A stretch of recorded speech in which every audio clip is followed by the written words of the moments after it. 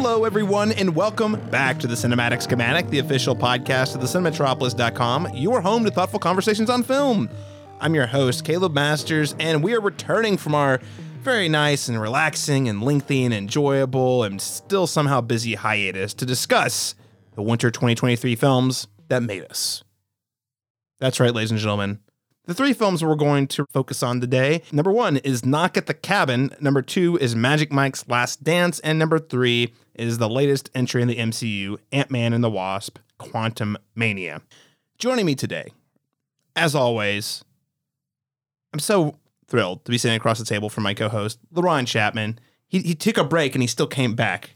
He's an award-winning Oklahoma filmmaker here. He does all the things, Dead Center, movies, all the things. LaRon, welcome back, man. It is always great to be here, sir.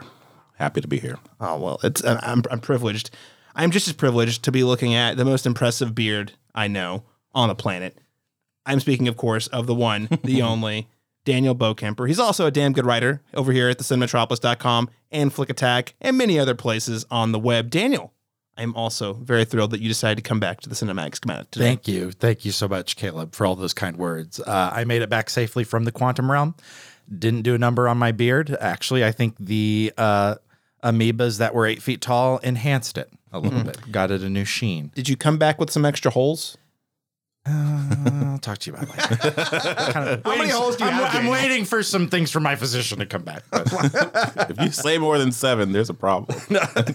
Well, gentlemen, it's been too long. I realized after taking a break that I miss talking movies with you all. It's been a great break. It's been great to recharge and focus on other things, planning weddings and whatnot. LaRon's over here making movies, and Daniel's over here sharpening those writing skills and doing all the things out there. So it's good that we can all be back at the table today. Now, ladies and gentlemen, before we get into today's series of reviews, I wanted to note that if you're listening to the show for the first time and you enjoyed the show, you can help us out by leaving us a rating and a review. If you missed us, that's right. If we were gone for 6 weeks and you missed us, you could also help us out by heading on over to Apple Podcasts or Spotify and leaving us a rating and a review there. Let us know what you think of the show, specifically about what you like about the conversation. Also, maybe if you violently disagree with any of our opinions here at this table, let us know via that review. You can also send any of that feedback or fiery, passionate disagreements to thecinematropolis@gmail.com. We would love to hear from you, the listener, and you might even have a chance to be read on the show. With that said, we're going to start things as we always do with our icebreaker question. And the reason we took a break was, in terms of major releases, it was quieter. Now, that's not to say there are not sleeper hits. There are several smaller films that come out in this time frame. So I wanted to hear from you all. January and February, not known for having big hits, big major releases, but there are some that I think we should note. So what is your favorite sleeper film to come out in the winter doldrums that have released in January or February? So as of recently, 2 films that I wanted to point out for people who may not have seen them because they kind of came out in limited release or just on streaming services, and they should have gone to theaters. Kevin Williamson's Sick. I'm a Scream-a-thon fanatic, as you know. And I've been waiting on the release of this film for, I don't know how long he's been teasing it out on the internet. And I'm like, when are we getting it? It's a pandemic era, horror film. And so I went into it with kind of, a little trepidation and left it feeling very energized by just how lean and mean it is. And it's just a really good time.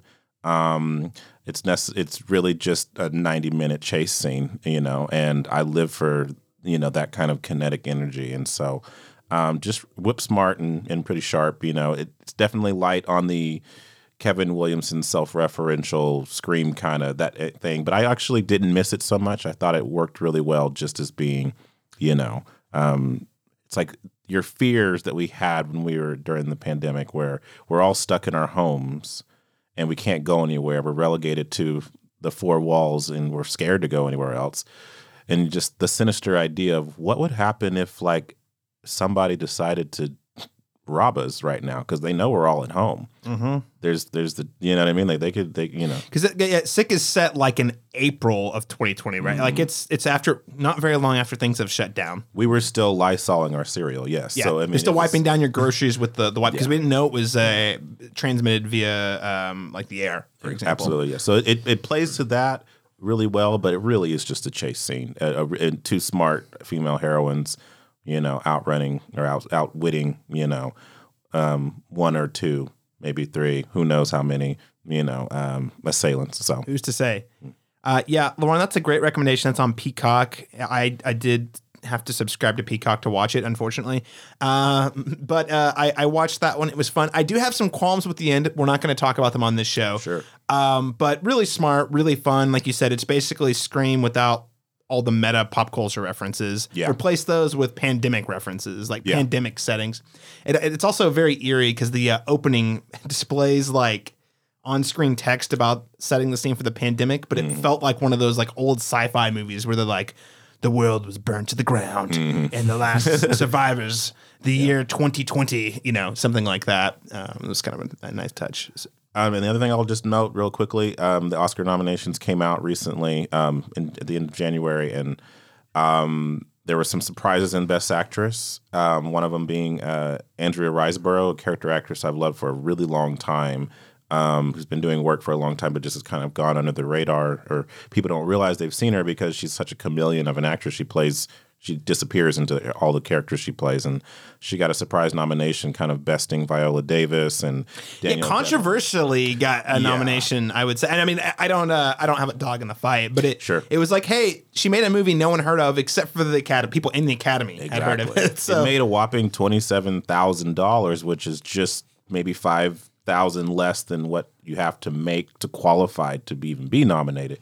So it's just by the skin of its teeth got in. And the reason I bring it up is I was obviously a little bitter on Oscar nomination day because two people that I really wanted in that lineup, two African American women who I thought did exceptional work this year, were you know kind of didn't make it inside, and they were all but locks all season.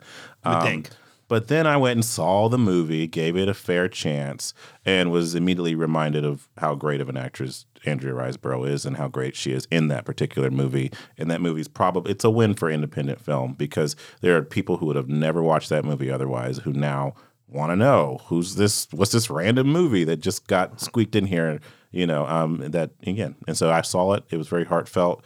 What's the name of it again? To Leslie.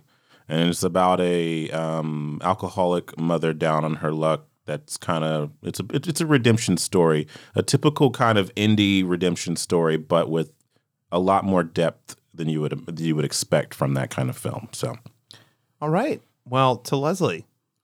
Yeah, To Leslie. Cheers. Cheers to Leslie. Cheers to Leslie. And Lauren, did you see that? How did you watch that? Was it VOD? VOD. Okay. VOD. So it is available for people to rent. Yeah, you know, I think we're going to do an Oscars show as we do every year on this podcast coming soon. More on that at the end of the show. But, the Academy is generally getting less and less relevant to the mainstream. I think this year is actually a huge course correction in that way. We can talk about that on a different show, but they're definitely nominated films that people have actually seen. Right. And I say people, I mean, not cinephiles, not industry people. It's mainstream. Top Gun got nominated for a bunch of stuff. Elvis got nominated for a bunch of stuff. Avatar. So movies that like mainstream people actually loved got nominated for a considerable number of films, nominated for a considerable number of categories. When a film gets nominated, especially if it wins an award, it really does get more eyes on it than it would if it wasn't nominated. So when people say, the Academy doesn't really matter, I'm like, well, yeah, they don't for the reasons that I think they might say they do, but I think just the simple fact of like getting movies more visibility by being nominated is definitely creates a platform for sure for small movies. Movies like Moonlight, again, winning Best Picture. Like, there's a lot of people who would never have watched that movie. Never even heard of it. And it was, I think, the lowest budgeted of the ones that were there. You know, so it was the lowest budgeted Best Picture winner of all time at the time, at least. So, all right, well, great suggestions, LaRon Chapman, Daniel Bokemper. Yeah, so I likewise have two. I wasn't particularly blown away beyond something we already discussed, Megan, in our one of our previous podcasts. But Skinamarink is one I was able to catch. Not it was showing in a very limited release, but then Did you watch it at home? I did on Shudder, and At 1 a.m. with all your lights out, right? No it one might else? have been like 10:30 Okay. with a nightlight. Were you by yourself? Yes. Oh, good. All right. Now we're talking. But I did have a body pillow I was cuddling, and I will say it's trying to, and of course why Caleb is asking those questions, if you haven't heard, Skinamarink is really trying to emulate the fear of the dark and being a child and being lost in your house and not being able to, when it's pitch black, there's a lot of ineffable stuff, and you let your mind wander. And while I know the film definitely has some flaws, and one of the recurring things I hear is it feels way too long, and for a film that's already only 90 minutes to feel too long is, that's telling. But at the same time, with how much it does with so little, it was made for about $50,000. And there are, while sometimes it gets a little almost, what's the word I'm looking for? You're almost sedated by a lot of the static shots you see, but some of them are very, very, very increasingly terrifying, even though nothing is technically changing within the frame. Well, yeah, but your mind is changing what you're looking at. Yeah. And it's an exercise where we're going to get, I think our first film actually will talk about how valuable it is and how important it is to trust your audience a little bit. And I think with this film, it does that to an extent, but then there are still jump scares in the movie. And I'm a little disappointed it couldn't remove itself from that kind of thing a little bit. They're not I would still say though there are jump scares, but there are also a lot of genuinely great scares. Yes, and the jump scares aren't egregious, right? They aren't super egregious, but they're there, and that kind of tempered me a little bit. But I still think it was very imaginative. I still think it's very cool. I would recommend people at least give it a shot once, ideally in your home, very late at night, all the lights off. Because the ambiance of your air conditioning unit and your fridge making weird noises and whatever creaks and cracks you've got in your home, that just adds to the experience so much. And you're not one of the rare instances where you will not get that in a theater necessarily. So I don't know, definitely worth checking out. That's Skinamarink. It is on Shudder. Great, yeah, great recommendation. I saw that one at the Oklahoma City Museum of Art at its last showing. A friend of the show, Chris Schultz, and coincidentally, Zachary, also a friend of the show, Zachary Burns, both invited me separately. We're like, "Hey, you want to go see this thing?" And I was like, "Well, guys, I guess I'm going to this thing." And then we all met up there. But I was also on that text, but I was not able to go, so I didn't get to experience it with you guys. But I did see the film subsequently, and you like I did like it quite a bit. Mm-hmm. Yeah. It's good. It's again, just to kind of set the expectation for listeners, it is definitely an experimental horror film where it's mostly just wide shots focused in on corners. There's not a lot of moving that's happening. Yeah. That I know that sounds weird and boring, but just trust us. Yeah. They're really smart with how they use the camera. And it's a very what I love about experimental film when things aren't spelled out as they are in other movies, again, that we'll mention later. Yeah. Then it allows the film to have a unique experience for you. You know what I mean? It won't, my experience with it is not going to be the same as Daniel's or yours. Because I had a very different childhood and I'm thinking of different memories. You know what I mean? So it triggers those things for you. So that's what I love about this so much is that it evoked, like you said, that fear of being in the dark wherever I was at that particular age at that time and what I was thinking at that time. So I was afraid of the dark when I was a kid too, for a while, probably longer than I should have been. So it definitely hits the buttons. I was deathly afraid. Yeah, deathly afraid. So that's Skinamarink. Great recommendation. It sounds like we're all fans here to varying degrees. Daniel, you said you had a second movie. I do. I kind of want to save it for the rapid fire, but I'll go ahead and mention it here a little bit. It's a film that I was very intrigued and poses very intriguing ideas, but I did not love it as much as I ultimately thought I would. And that's, of course, Brandon Cronenberg's Infinity Pool, which isn't really a sleeper hit. I think we all kind of knew about it. It was one of the larger. I would call it a sleeper. But it wasn't getting the fan. Yeah, you're right. It wasn't. I mean, I wouldn't say it's like the mainstream have barely heard of that. Yeah. Knew that movie existed. And it came out a week or two after it premiered at Cannes.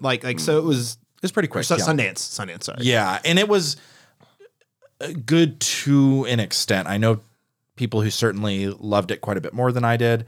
And at the same time, I do think it proposes very interesting ideas. You have a very particular, I mean, Mia Goth tends to steal the show. And she definitely does that here.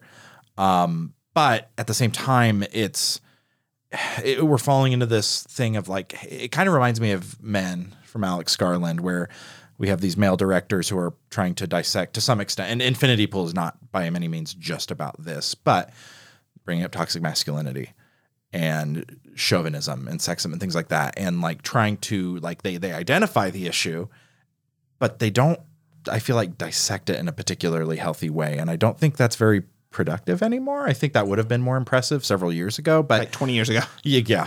Maybe you just like let women just mentioning it was a big deal back then. Yeah. Now we we know a lot about this now. So what are you saying about exactly? it? And so I think if you recognize the thing, cool, okay, but what about it? Do we need to think about differently? Yes, exactly. And it's hard for me to separate Men from Infinity Pool, and it's got me like weirdly paranoid about Beau is Afraid, because I'm like, oh, here's another male director who this is his third film, who's had subsequently two very good films, both with Brandon Cronenberg, same, and Alex Garland, between Ex Machina and Annihilation, not strictly horror, but horror adjacent. And I don't know, I kind of think, I'm hoping Beau is Afraid hits the mark. I suspect it will. But that's all to say they're completely unrelated, and the success and the intrigue of this film does not, they're not dependent on one another. But I was expecting quite a bit more. I still think it's cool. I would say it's worth seeing. It's kind of the secret. If you read my review on a Flick Attack of it, it's and we talked about this. We all watched it together, and when we left, it was like the secret bonus episode of White Lotus that just goes completely off the rails. Yeah. I mean, this is the prequel to White Lotus for sure. Yeah. And to that end, if you are still very much on your an Eat the Rich kick, which I think 2022, especially late 2022, awarded us. Yeah, so many. Yeah, you add this to the list because it deserves to be among them. But to some extent, I think it's almost hurt by coming out after Triangle of Sadness, after The Menu, after Glass Onion even. It feels like it's not dragging technically. Well, the thing is, I would just say, I don't think it would have been a problem if it was a good movie. So, true. That's really harsh because there's a lot to like about it, and there's a lot of great craft that's at play. The movie I did not feel like was actually making a strong statement about anything. It was saying there's a lot of ideas, and it's like putting nods at a lot of different things. Sure. But there's not a cohesive, I don't think, like idea driving that movie. Yeah. I will say this. Possessor, Brandon Cronenberg's previous film from, I believe, 2020, 2021, maybe. I think 2020. Had all of the weirdness, had all of that, the visual stimulation, but it did also had a really good story and a pretty compelling struggle at the heart of it that was saying something. Yeah. And you don't really have that here. And so that's a little disappointing. I think because our lead here, his character is such you can't. He's impenetrable. I was going to say you can't penetrate him, and I was like, can I say that? But they don't mean it this way. But yes, it's like, so you can't, you can't access him, and he gives you nothing. And so when the movie itself isn't saying much, and he's not giving us things even subtly, you know what I mean? I feel at odds with what it's saying and what it's trying to do, even though visually, I think there's a lot of vision. It looks great. I mean, there's the film, the craft, the filmmaking is it's just A+. The story is just there's not there. There's not there. Just missing momentum. It's missing energy in a way. So it's, I think, objectively better than this film, but it almost reminds me of like Nicholas Winding Refn's Only God Forgives, which again is a film that just like stylistically looks awesome, was trying to operate on the success of Drive and kind of redeliver everything that had. And it makes me think that Drive happened almost by accident, that it was as good as it was. Whereas like it does seem like a fluke. Yeah. And I like Refn, even when I don't like his movies, I like that he's making movies. Like, stylistically, yes. Yeah. I think his artistic vision, but it's like, as far as storytelling goes, not always there. And this kind of feels like that for Brandon Cronenberg a little bit. Yeah. But still has some merit, I want him to keep making movies. This one just, for me, at least for me, with just to echo your sentiment there, Daniel, it was not a home run. And I have no interest in rewatching it. No. Although there is an unrated cut, and I did find out what it was. Me too. Yeah. Okay. I don't listeners, think it makes the film much better. But We'll need to talk about this. We'll talk about off air, and off air. listeners, look it up because I don't even feel like talking about it on mic. But there was like only like a couple of seconds that were actually cut, and it was a very specific shot. In fact, that is not in the movie that people at Sundance saw. They had to remove it to get the R rating for the theatrical. I make a joke about it in my Flick Attack review. That release. Look at that. They had to do it for the release. I'll go really quickly. I mean, I wouldn't say favorite, just another movie, a couple movies I saw. Actually, a lot of TV shows. In fact, guys, I mean, this is full discretion. When we're not reviewing movies, I spend more time watching television and playing video games. So, but I will just say I saw The Pale Blue Eye on Netflix. Oh, yeah. I admire Scott Cooper, I think, a lot more than I like him. And I haven't seen Antler, like his movies, I should say, not him personally. I haven't seen Antlers yet. I've heard mixed things about that. I did genuinely love Out of the Furnace when I saw that. What was that? Almost a decade ago now. I really like Hostiles, which came out, I want to say 4 or 5 years ago. But every other film he's done, I'm like, man, this is not connecting with me. But the craft is so good and the performers are so good. Like, I'm here, but also I'm bored, which is sad because it's like everyone shows up with their A game. Yeah. And I'm not opposed to slow burn movies, but this one in particular, I'm just like, when are we going to, I mean, and I will say the ending, I do think does provide just for me to justify my time. And there's things that happens in the last act that definitely recontextualize the rest of the movie in a way that I found compelling. But you're still just It took too long to get there. way too long to get there. Yeah. But that one's on Netflix. Stars Christian Bale. Also, oh goodness, I'm gonna get the actor's name. You might know him from Dudley from the Harry Potter franchise. Yeah. Let's see. He was really good in supporting role. He looks exactly like Edgar Allan Poe too. They do a great job making him look. He is Edgar Allan Poe, reincarnated. Right. Harry Melling plays Edgar Allan Poe in the movie as a cadet. So anyway, that was a movie. It's out there on Netflix. Check it out. So listeners, what are some of your favorite sleeper hit films that you've watched so far this year in January and February in these doldrums? Let us know by sending us an email at thecinemetropolis@gmail.com, or you can tweet at us on Twitter at thecinemetrop, or post on our Facebook wall at facebook.com/thecinemetropolis, as long as these platforms may exist. Gentlemen, it's time for us to jump into our first review here. That's right, we're starting with Knock at the Cabin. Hi there. Can I talk to you for a little bit? You have to come inside right now. There were 4 of them. What did we say? You shouldn't make things up when we're talking about... Can you open the door, please? They're breaking in. I've got you, baby.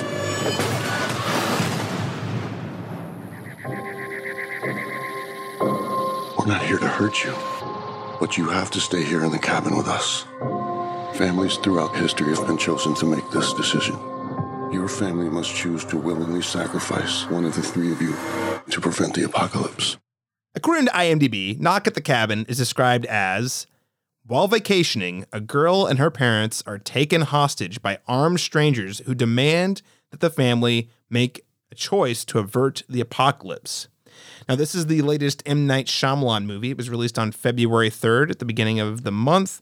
The film is based on a book that is beloved by many by Paul Tremblay. It's titled The Cabin at the End of the World. And most notably, not only did M. Night direct this one, he is known for writing and directing most of his films. In this case, he actually had 2 co-writers, Steve Desmond and Michael Sherman, who also co-wrote the film here.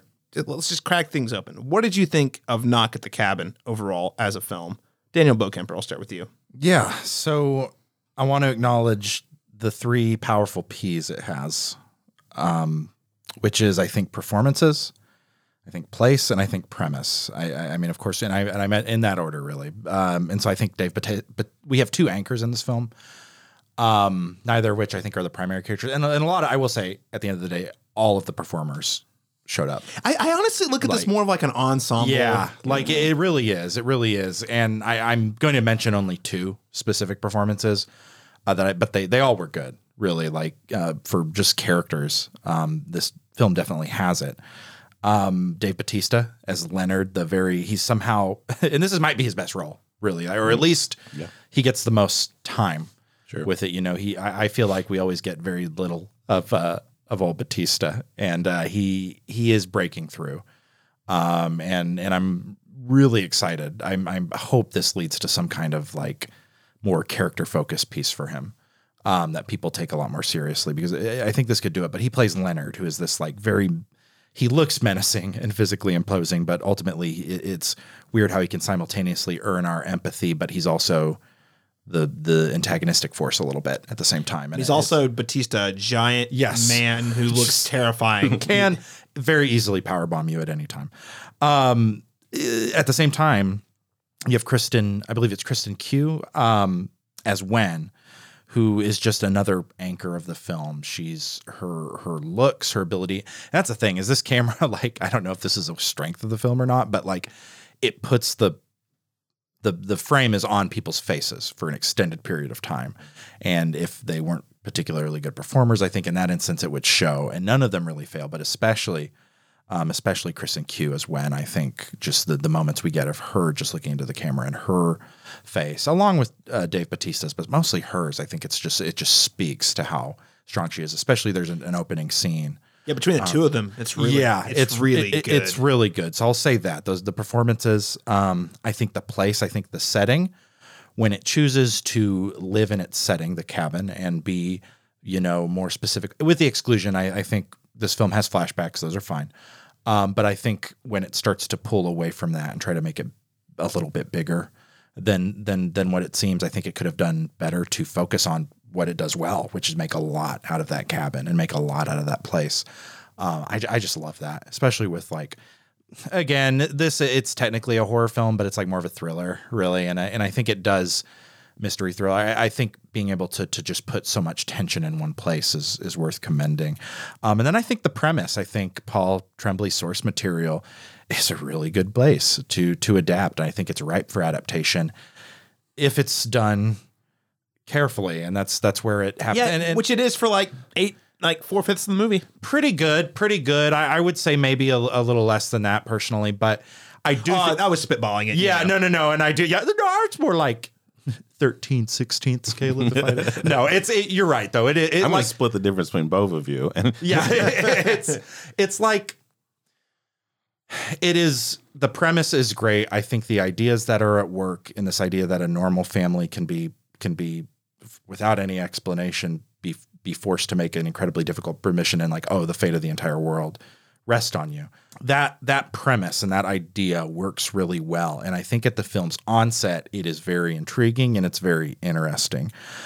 But Shyamalan has this tendency to, I think, kind of get in his own way a little bit. I think he has a tendency to not trust his audience, as I mentioned earlier with Skinamarink, and not just let them like stew in a little bit of ambiguity. This man seems to despise ambiguity, and that's okay. I think unpacking sometimes he does. I will also say I'm going to get mad that he feels like the need to kind of spell out symbolism for everyone. There are films that it genuinely works for me. I say all of this to say I still love Signs. I still think Signs does it really well. So I thought it was funny. I saw a lot of people saying, if you liked the ending of Signs, you're probably going to like this ending. And I was like, and then I saw this movie and I was like, I didn't like this ending, but I love Signs. So I'm not, I'm not picking up what you're putting down. Yeah. And what worries me is he's so good at fostering that, because it's not like this film is completely negligent to the idea of, maybe this is happening, maybe this is, and it plays with that. But I think I don't think Shyamalan is particularly interested in that, because very quickly you start to see things that are like,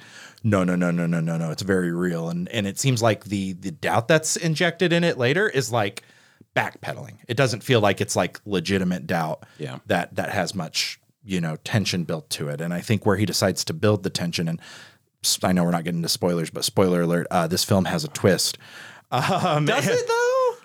It's not predicated on anything, which is where it's like, I guess not, but it's framed as one, right? They have a reveal that feels as if it's revealing a twist of sorts, but it didn't feel that way, right? It just felt like you were having the movie explained to you. Removing the on the page. There's not I don't think there's a twist. No, which is actually my problem with the movie. Yeah, and then I think it could have been so much more powerful if it did away with, and then to learn. And I have not read The Cabin at the End of the World, but from what I've heard, I can navigate my way around a Wikipedia article, and from what my understanding is that it does draw a lot of its power on the ambiguity, and I think that's why people received it so well, is how well it juggles that. And this film doesn't really do that, and then we see that played out in what are kind of just laughable special effects that just feel to me you could have done away with those and made a better film. But at the end of the day, it has good merits. There's some cool cinematography. I just wish it was a little bit more disciplined, and I wish he can't help but just like, he has to like stick around, and there's moments, and I think the ending is very telling where it's like, God, it had a perfect ending just there. Just do it. And then it's like, nope, 25 more seconds for y'all.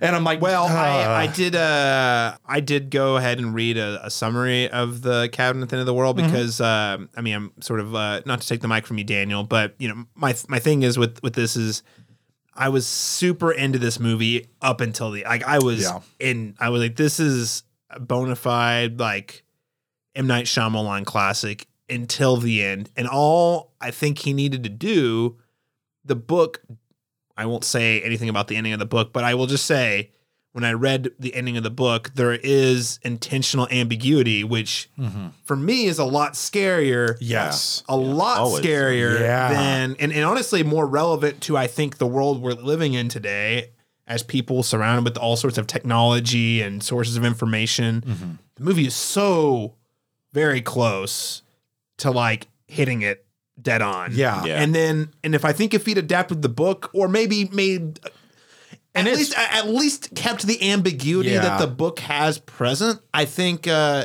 really think this movie would have been a home run. Yeah. But to your point, he's like, no, we got to tell people exactly what's going on.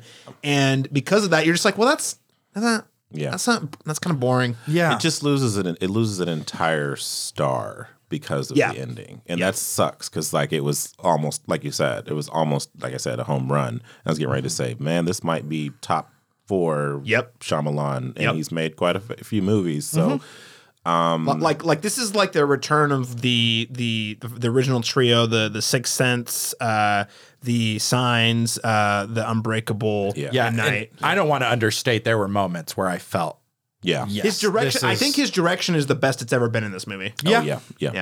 Laurent? I have similar thoughts. I echo what you said, the 3 Ps.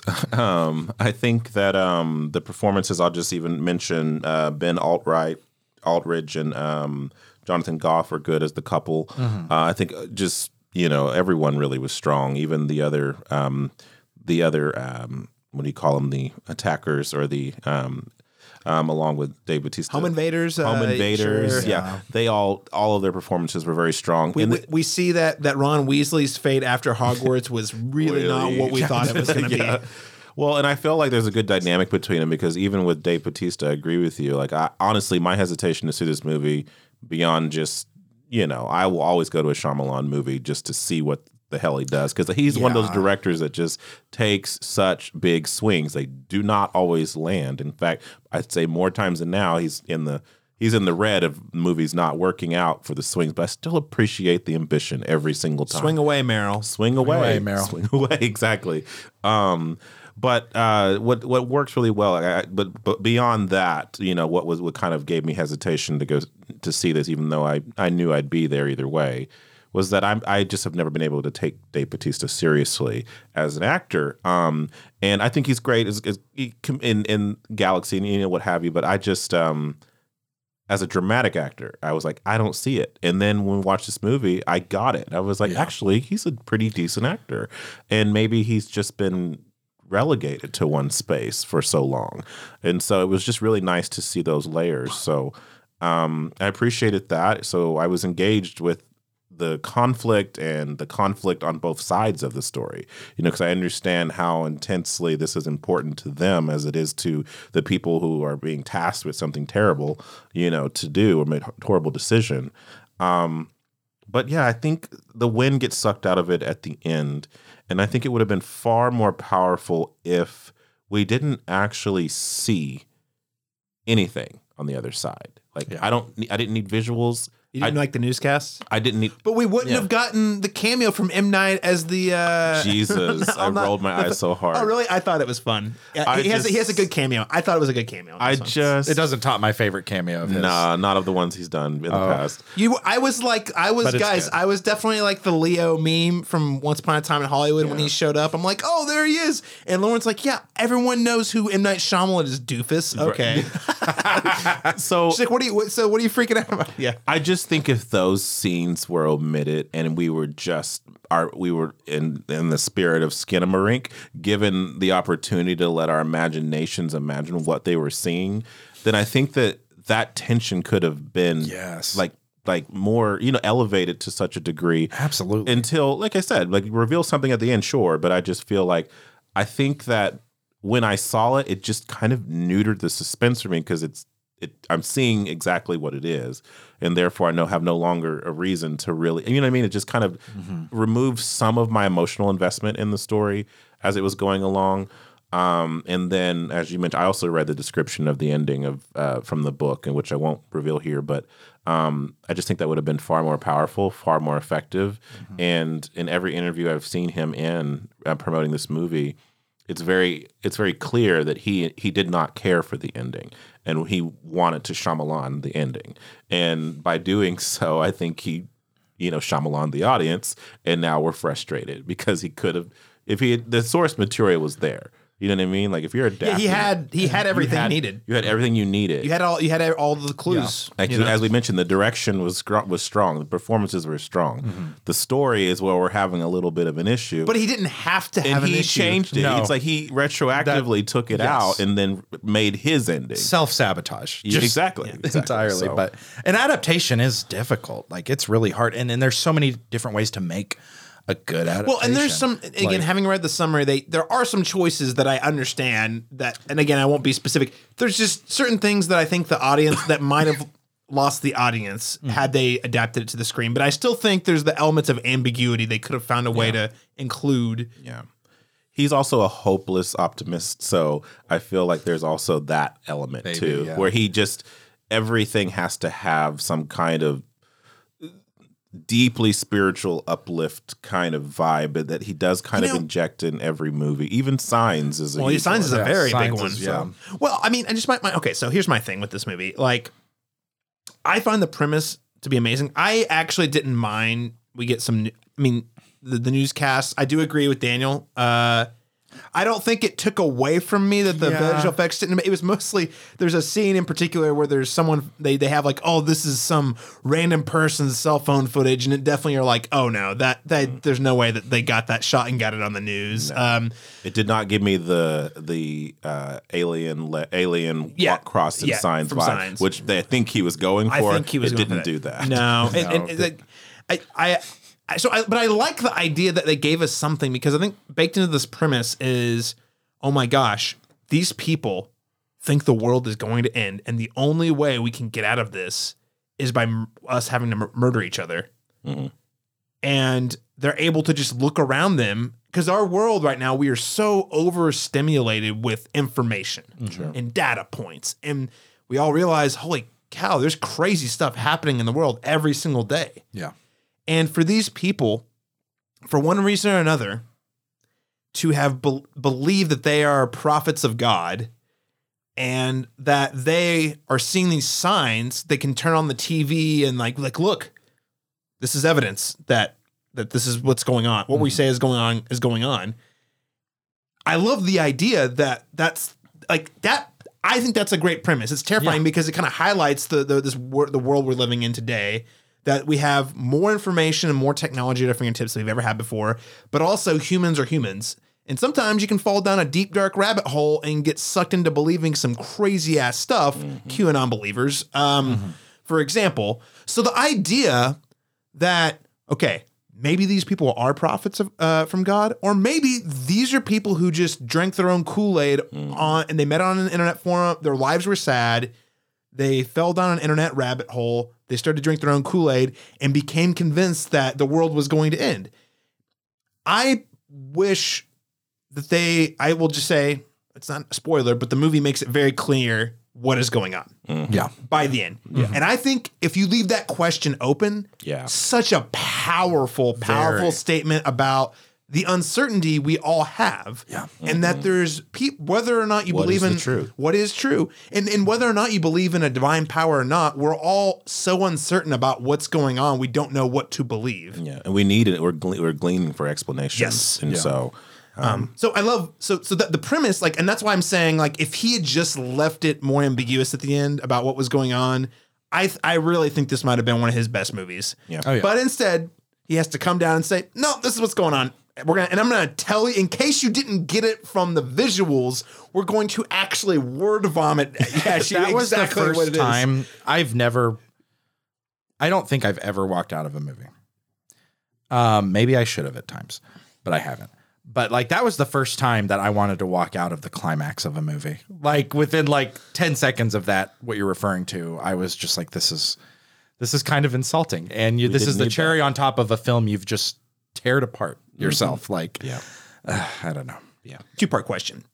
One, I mean, how do you guys feel about where does this kind of fall within the echelon of M. Night? And also, seems like we like a lot about his direction here. I mean, are we still excited to see him do more work, Laurent? Yeah, absolutely. I'll see a Shyamalan movie anytime, just because he's a Hollywood director that doesn't go with the, you know what I mean? Like he goes to the beat of his own drum, and sometimes he finds his right rhythm and the right alchemy to make something unique and interesting that sticks around for a while. And sometimes he gets in his own. More times than not, he gets in his own way. But either way, it's always interesting, So yeah, I'd see more Shyamalan films. Right. Daniel, I want to see Shyamalan films that he didn't write. I think is that's the problem though. He also has a bit of an ego. Yeah. In which he has to be the one to write it. But to put this on like a hierarchy, I guess, of like Shyamalan films, I think it feels like The Happening at times, but it's better than The Happening. Yeah. Like It's definitely ultimately, better than like The it's miles Happening. above. I think it's better. There is like one thing that I find redeeming about Lady in the Water, and it's specifically the animatronics. But beyond that, I'm not crazy. I haven't revisited it, but I think it's better than even like a more recent one, be like Glass. I didn't catch Old. I don't know if any of you did or if it was any good. Another situation of good premise. Man, I actually thought even the ending was great. You know what that movie needed? It needed someone else to write it. Like the premise, the story. I actually thought, I like that movie. But man, is the dialogue bonkers shit. Like stuff that I could have written and I probably did write in high school. Like people explaining, anyway. Look over there. Why are we here? Don't you see the reflections on the ocean and they're bouncing off this thing? That's why we're aging, guys. Yeah, and I know this because I'm a scientist. On the nose. Yeah.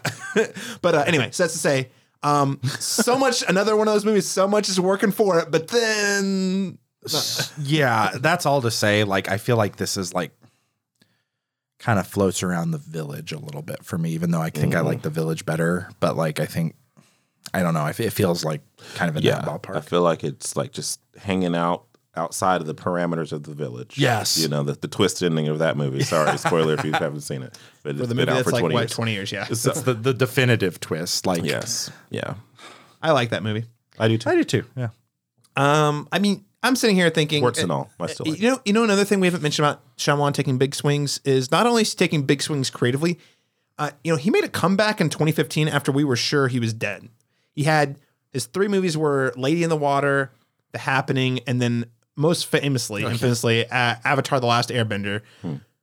I don't know how he butchered such powerful source material to such a degree that I still can't wrap my head around it. I'll be honest. But he was able to rebound with the movie The Visit in 2015, and he had to self-finance that thing. Yeah. He put his house up for mortgage, guys. Like all the stuff you're not supposed to do. Yeah. He did it, and it's paying off for him because The Visit was a modest success that gave him to Split. Split, as we know, ended up being a huge hit. Gave him Glass. So, and now he's back to doing studio work. I think. This was part of a 2-picture deal between Old and Knock at the Cabin was a 2-picture deal with Universal. And now, as of this last week, he's apparently got a first look deal with Warner Brothers. So, I I think I'm with you, Laurent. He's more misses than hits, but no, he's taking big swings. Yeah. And even when the movies aren't always great, at least he's trying to do something that's outside the box. Yeah. And he's willing to put his money where his mouth is. They're not boring. That's the thing, is they're not boring. They keep my interest. They just don't come together neatly. Right. So. Yeah. But otherwise, I'm right there with you. This was almost like a top 3 Shyamalan movie for me, and instead it was kind of middle of the road. Yeah. It kind of leads the pack of the mediocre ones. Yeah. Yeah. It's top of the mediocre. Good way to put it. Yeah. Yeah. That's a good way to put it. With all that said, though, I mean, we've already talked about how we feel about the ending. What letter grade would you give Knock at the Cabin, Daniel Bokemper? Oh, it's feeling like a C minus. C minus? Yeah. Was the minus for the lack of the moths coming back at the end in any meaningful way? Yes. The minus was for the That was the weirdest. Okay, again, I'm not gonna spoil it, the grasshoppers. But grasshoppers. Sorry, not moths. Yeah, it was grasshoppers, and it felt like when you're watching, like, oh my gosh, he's clearly setting up some themes here. This matters. I see it. It matters. He draws so much attention to it. Never comes back. No, I think that I started to tick down on the 20 extra seconds of unnecessary ending shot that we got. I think that's when I started to. It was C territory for me, and then that's like No, minus. Minus. I'm offended. I am. I'm Yes. insulted personally. All right, C minus. Laurent Chapman. I think I can rest comfortably with a B minus on this. I like enough of it a lot to say that I might even consider rewatching it for the first 2/3 of the movie, just because it is such a good time and it's engaging. So I think B minus is probably where I'm going to land. I don't see it aging well over time, but that's pretty much where I stand now. Yeah, I think B minus is a very generous review for this one. I'm going to go with the C, right down the middle. And you say the letter grade. I mean, you talk about the losing a star rating. This would have been a solid B plus, A minus, if not for the ending. Yeah. It brought it all the way down from that A minus, B plus, down to a straight C. Yeah. And the C is honestly because of the great directing. We've all said great directing, great performances, great premise. Yeah, just couldn't land that plane. Derailed your own train. Okay. With all that said, gentlemen, thanks so much for sharing your thoughts on Knock at the Cabin. Let's move on to the second film we're going to be talking about today. It put a spell on me, you could say. That's right. I was so mesmerized by Magic Mike's Last Dance. Let's get to that review.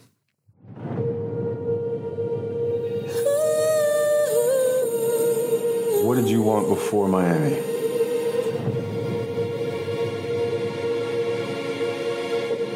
I just wanted to escape my life.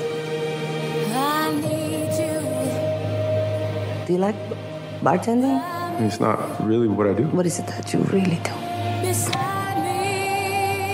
But then you came along and gave me this unexpected, magical moment that made me remember who I really was.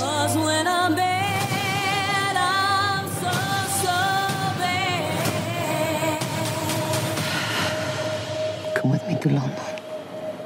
According to IMDb, Magic Mike's Last Dance is described as Mike takes to the stage again following a business deal that went bust, leaving him broke and taking bartending gigs in Florida. Mike heads to London with a wealthy socialite who lures him with an offer he can't refuse.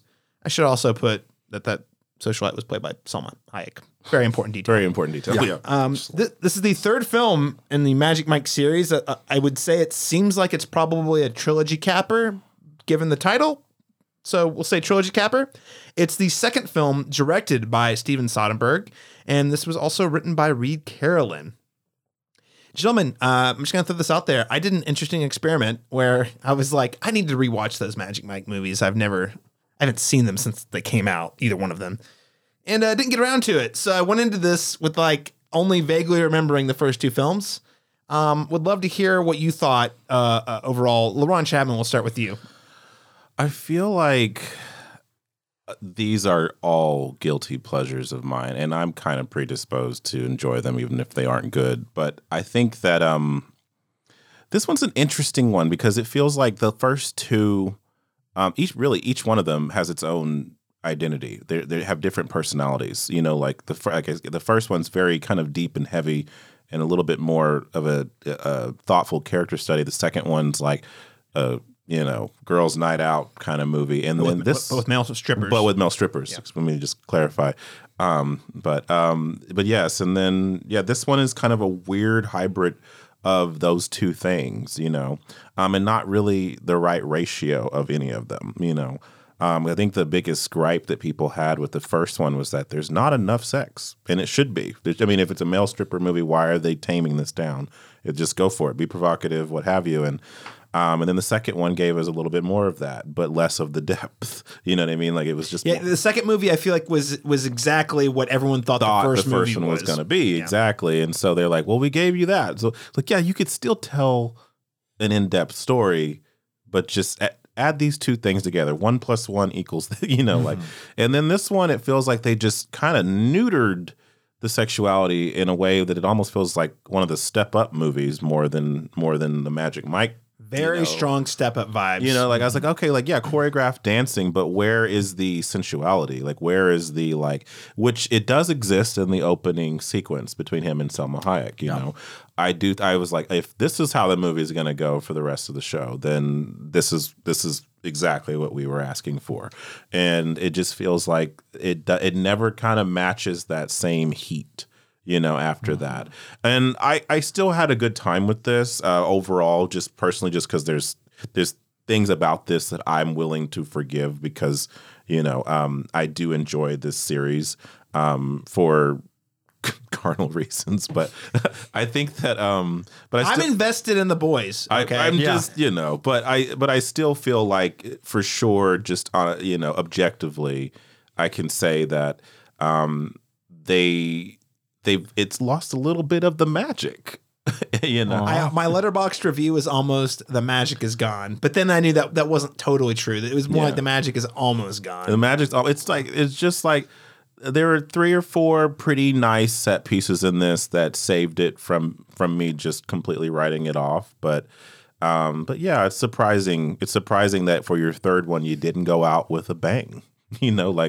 You would think you just go ham on the last one. It's the last dance, so we should be going for it. But yeah, that was where I was at too. I was expecting more of certain things we got, but it's not bad. No, it's not bad. Yeah, the final sequence, which is 20 minutes. Selma Hayek's a hoot in this. I think she's having a blast. She's shooting up the scenery.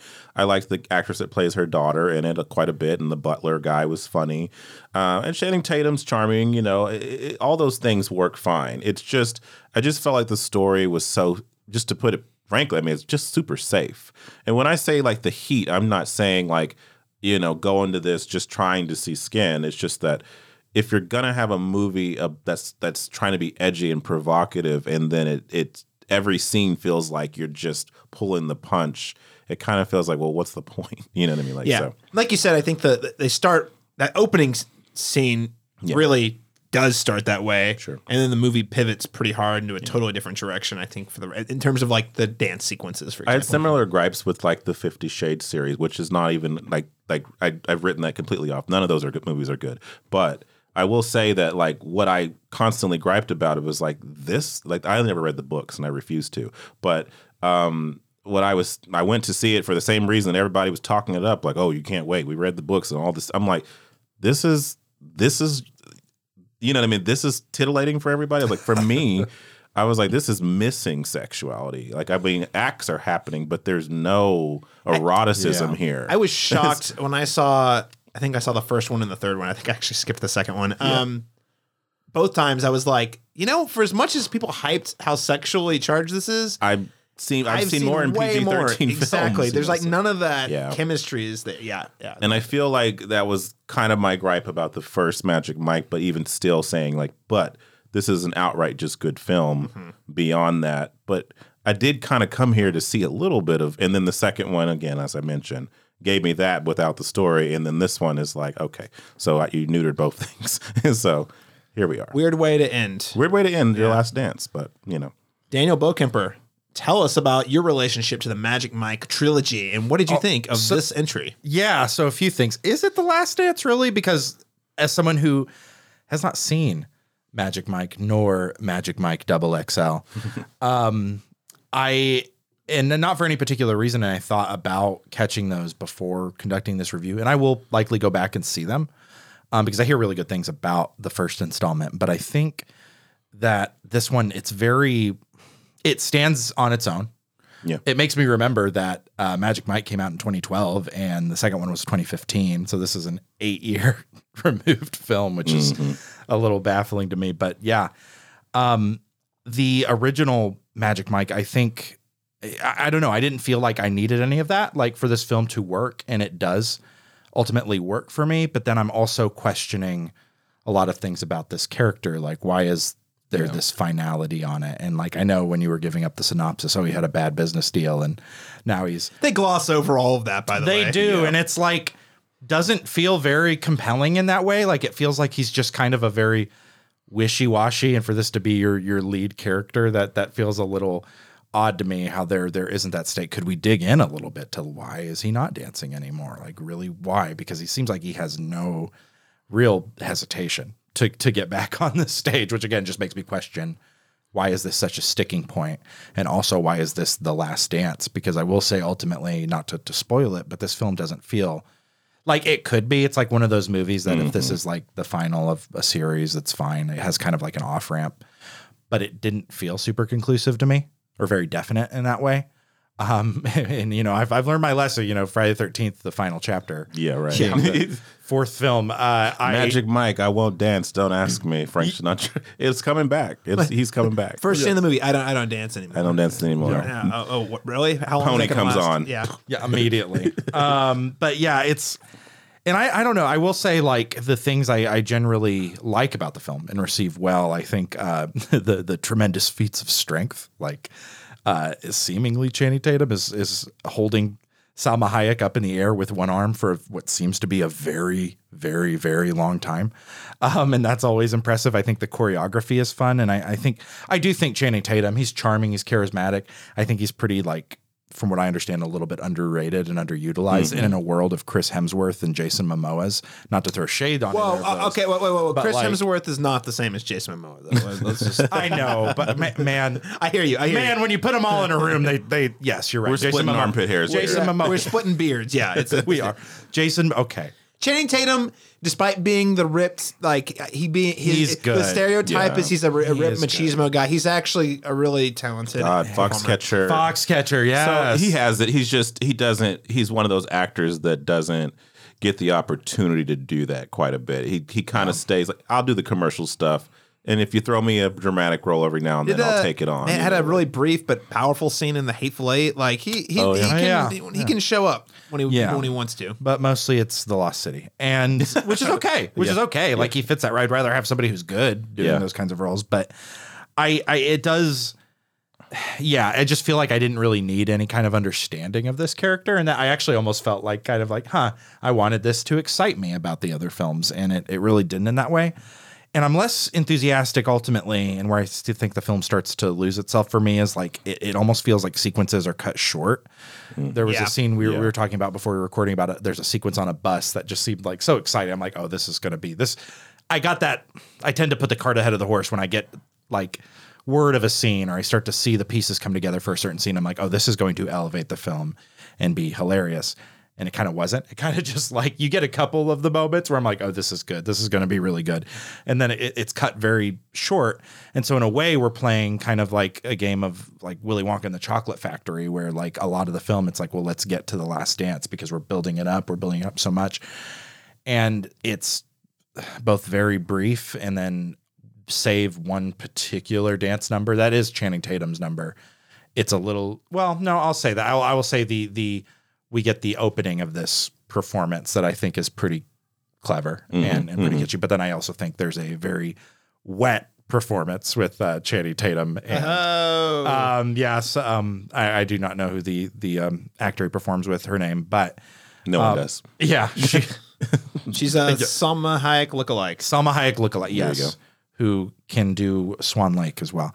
And it's like those things work, but. Yeah, I just think it's like weird for me. And I think your question about how do I feel about this? My familiarity with the other films is I was actually hoping to feel like, oddly, I was hoping to feel like, man, I'm missing out. Like, this is such an intriguing character and this is such a compelling story, and following him, I want to know who this guy is. I want to know who Magic Mike is. I want to see the origins of the magic. And I did not exit this feeling that. I kind of felt like those films are probably pretty good, but like this one stands on its own, but it doesn't do much. Being able to stand on its own legs, it doesn't do much with that entirely. I think what I will say the magic between the first two, beyond anything that I've mentioned previously, is really that the movies surprisingly respect women like very well in each one. And in a movie that objectifies the male form and in the way that we've done to women's bodies in so many different ways throughout film, what they emphasize in both of the first two movies, and I think to an extent in the third one as well. But I think strongly in the second one in particular, there's a lot of conversation around consent, a lot of conversation around uplifting women that feel, trapped in a they can't express themselves sexually, or they can't, or they're insecure about their bodies, or they're insecure about, and it goes around that and kind of provides a sense of encouragement in that space. And I always love that sentiment that was in it. And this movie seems to be like all about that. That's her whole point of making this show and everything. And so that's there. It's just, again, some of the, Yeah. Well, guys, I'm going to come in and I'm just going to call it like I see it. I feel like this is a pretty downer of a third movie. I think this is the weakest of the three movies by a considerable margin. And I'll say this. Here's the funny thing. That first movie, when it came out, won't get too detailed, but and I think generally speaking, our culture what's acceptable has evolved over the last decade, which is a plus. But whenever I went and saw Magic Mike in 2012, it was one of those like, oh, if you're a guy and you go and see it, you get like toxic masculinity. Like people would be like, oh, I'm going to take your man card and all that stuff or whatever. And I was like, well, I mean, people are saying it's pretty good. And it's from Steven Soderbergh, who maybe you don't know who he is, but you like a lot of his movies. Have you seen Ocean's 11? I mean, So I went and saw it and I was like, wow, that is not perfect, but I was really impressed with the drama. I really was. And again, McConaughey was also in that one. Yeah. That second one was super fun. And I kind of liked the pivot. Even though it was a different thing, I was really into it. I was like, oh, this is a fun time. This is, like you said, a girls' night out type of movie, or The Hangover, but with male strippers or something like that, you know? And the characters are likable. Very likable. They're not like wooden, like little, like they gave them things to do. Like each guy in the second one, I feel like you get insight into various aspects of the male stripper life in both of those movies. The second one being a lot more light and fun and silly, whereas the first one is definitely a lot more dramatic. This one, though, I don't really think it tells me much about the life of a male stripper. And I think and I'll be honest, the story here is paper thin. Like I have my suspension of disbelief is Salma Hayek would just happen to hook up with him and then sweep him away to go to London to let him run a play at a theater that she owns. Or does she? I mean, that I'm all on board. That's the stuff I'm like, man, this is such a stretch. I have such a hard time believing that he would take this gig. I mean, obviously they have a great scene. They have one good scene with the cast of XXL where they're basically talking about like, yeah, man, it's a great scene. You felt that's the broiness coming out. Like, it's like, yeah, man, sounds like you got a good thing going. Maybe just didn't. I was like, all right, fine. I'll buy this, even though I think it's kind of ridiculous. Yeah, implausible, but yeah. Highly implausible, but yeah. They had an amazing dance number at the beginning. It sold me on it. Sure. Right. It was seriously, that opening sequence that's the sensuality that I think was missing. However, the part that I can't, Magic Mike has never directed a play. Yeah. And he does it in a month. Yeah. And they only have the bare bones version of a script that you hear them like throw it out the window. They haven't written the whole third act. Exactly. There's not a third act. And then him and Salma Hayek are supposed to be like collaborate. She's kind of the producer type, but we never see their collaboration on the play specifically being meaningful or like, oh, this deep connection you have. It's mostly them yelling at each other. And I'm like, so I'm not, I feel like you combo those two things together And then the third thing being that I just think that there's the amazing sequence at the very beginning, and I do really like Mike's dance at the end of the movie. And I think the general full play that we get, the snippets of the play we get to see, are solid. But like, it didn't meet what I was expecting for that kind of a weight. I suspended my disbelief for this, and I never saw the meaningful stuff come out. But at least we're going to get an amazing dance number, and it is good. Sure. It is good, but it is not transcendent, and it's not on the same level as what we saw in the second movie. And it didn't have anything particularly meaningful to say. And I'm not going to spoil it, but they basically end this movie on a "who gives a f" like type of thing. And I was like, this kind of crossed the threshold for me. You know, it's one of those where this is the third entry that feels like almost, I can't believe this is in the same universe as the first movie type of thing. Yeah. It does feel somewhat divorced. If it doesn't have Magic Mike, I would be like, this isn't Magic Mike. Right. This is Step Up 14. Yeah, exactly. It feels more like a mediocre Step Up movie. And the last thing I'll say is there are some dance sequences that are really good. There's a cool moment where all the guys get together on a bus that I found could have been more, but I also thought it was a really fun moment. But the dance sequences outside of those two that I mentioned really are just kind of okay. And as to say, to your point, Daniel, they always feel incomplete. You see just like a little glimpse at something, or every time you think they're about to do something really big, it's like cut away, you know? Yeah. And there's, and so you mentioned two things too, Caleb, I just want to speak on, and Laurent, I think, alluded this too, and what made the first two films kind of good, but you mentioning that they give a background of what male stripper life is. I think this film sets up a more not a more interesting necessarily, but a kind of interesting plot device that it never really explores, is that the men that are coming in for this last performance are really, they're not necessarily strippers. They're dancers. Yeah. One of them is like scouted specifically as this like very, very, very top, like viral superstar dancer. And Magic Mike is teaching them what kind of more about what stripping is and that sensuality. And he like, you get like a couple sequences where he explains that overtly, but you never really see that. And you never get to see like any argument or any kind of conflict about like the stigma that's placed upon strippers. They just kind of just accept it. And I think that could have done something. There could have been something there that would have been really interesting with that. And that Magic Mike is not taken seriously as a director because A, he's never directed before, but B, he is known as. So there's like I think one or two times where they bring that up. They do, but it's like it just feels a little too late. Yeah, you know? And it's like the bare minimum. Yeah, of exploring that idea. And I will say this film's made me to some extent. I think everything you say is completely valid about not being able to spend your disability. Like he randomly meets this woman and then he's like swept away to this like fortune that he can't think. It makes me think of like, what's that old Disney film? The Princess Diaries. Is that it? The one where, it's like, Hey Now, which I like that film. Yeah. Okay, good. I'm not saying in this household, we only say nice things about Princess Diaries. I promise. We don't have to talk nice things about the sequel, but that first movie. No shade. Put me down. If we ever review Princess Diaries in some kind of retrospective, you can just put me down for an A-. I don't even need to be on the podcast.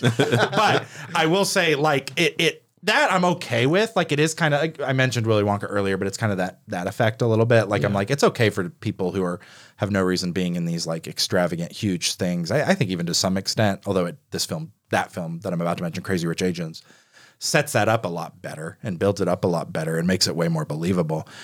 This film, it does feel a little unbelievable, but I'm okay with that. But yeah, then when it doesn't really do much with it. It doesn't. Well, that's what I'm saying. You don't get like the fish out of water. I'm not opposed to. Yeah, that's where I'm at. I'm not saying you can't do that. I'm saying if you do it that way, earn it, commit it. You have to commit, and it has to pay off in a meaningful way. Yeah. And the other thing, just to reiterate my point, is I think the other problem I have with it is because if this was the first movie, it wouldn't be that as big a deal. You're like, oh, this is just what these movies do. Yeah. This is the third movie in a series where we've seen them do other things. Right. That feel a little more grounded. So it's like, it's a little like why we had all the nuts and bolts. We knew what we needed here, and for whatever reason you decided against doing. You know what I mean? Like, we've given you the criticism for each one, and instead of incorporating the things that we've mentioned, you've just removed them all together, and so it just feels kind of okay. So what is this? Because it does feel a little strange. It feels like you've plucked this character that we've spent 2 movies with, and you've placed him in a different scenario, but the scenario that he's in seems divorced from what he was going through in the first two. You know what I mean? So it just seems kind of like it feels kind of inconsequential to me, and like that's not what knowing. it is. That's what it is. Expecting just, something. I had a fine time with it, but it just feels like it just doesn't feel essential to the trilogy. It doesn't really make a strong claim for why it needs to exist with the other two. Well, you know, and there's two things I want to note about just kind of how this movie came about.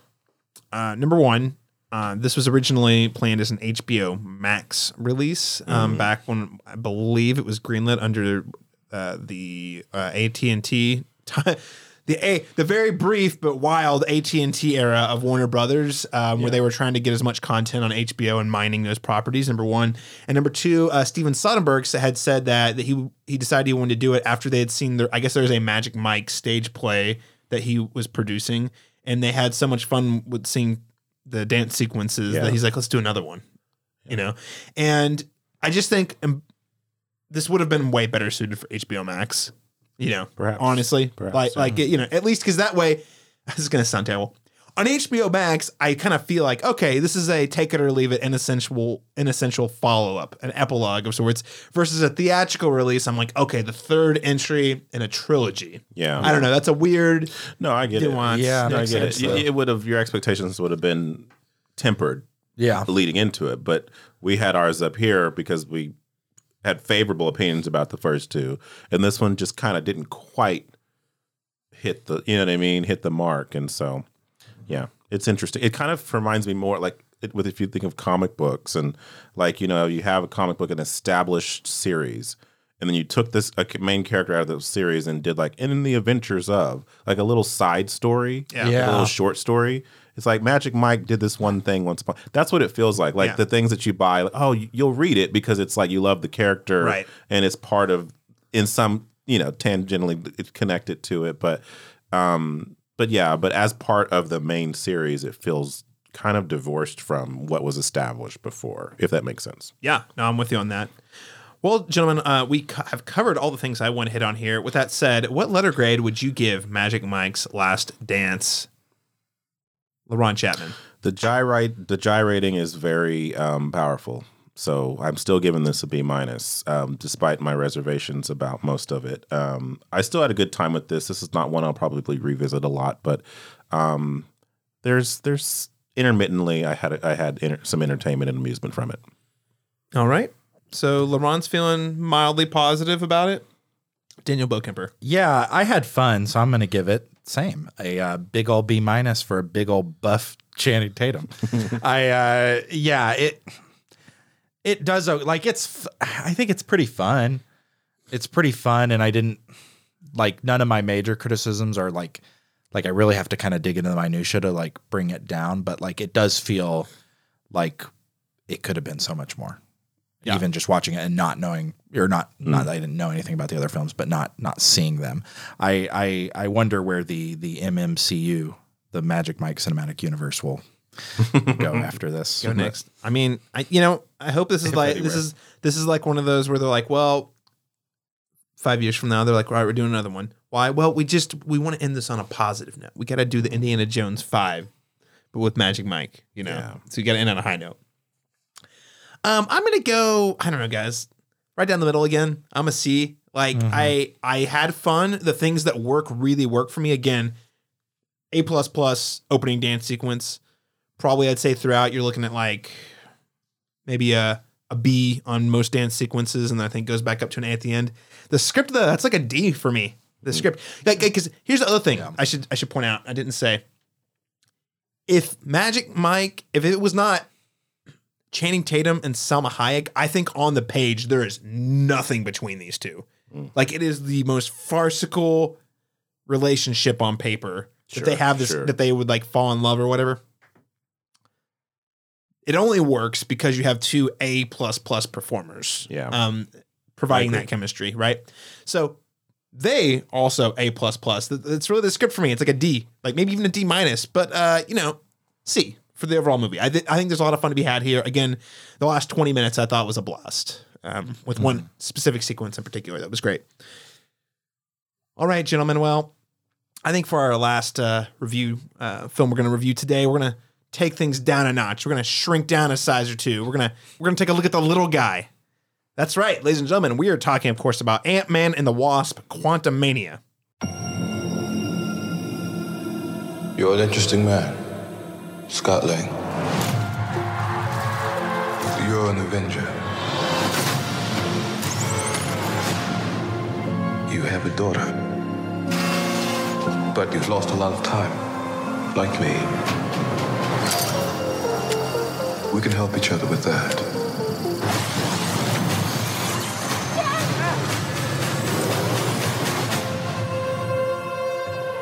Who are you? I'm the man who can give you the one thing you want.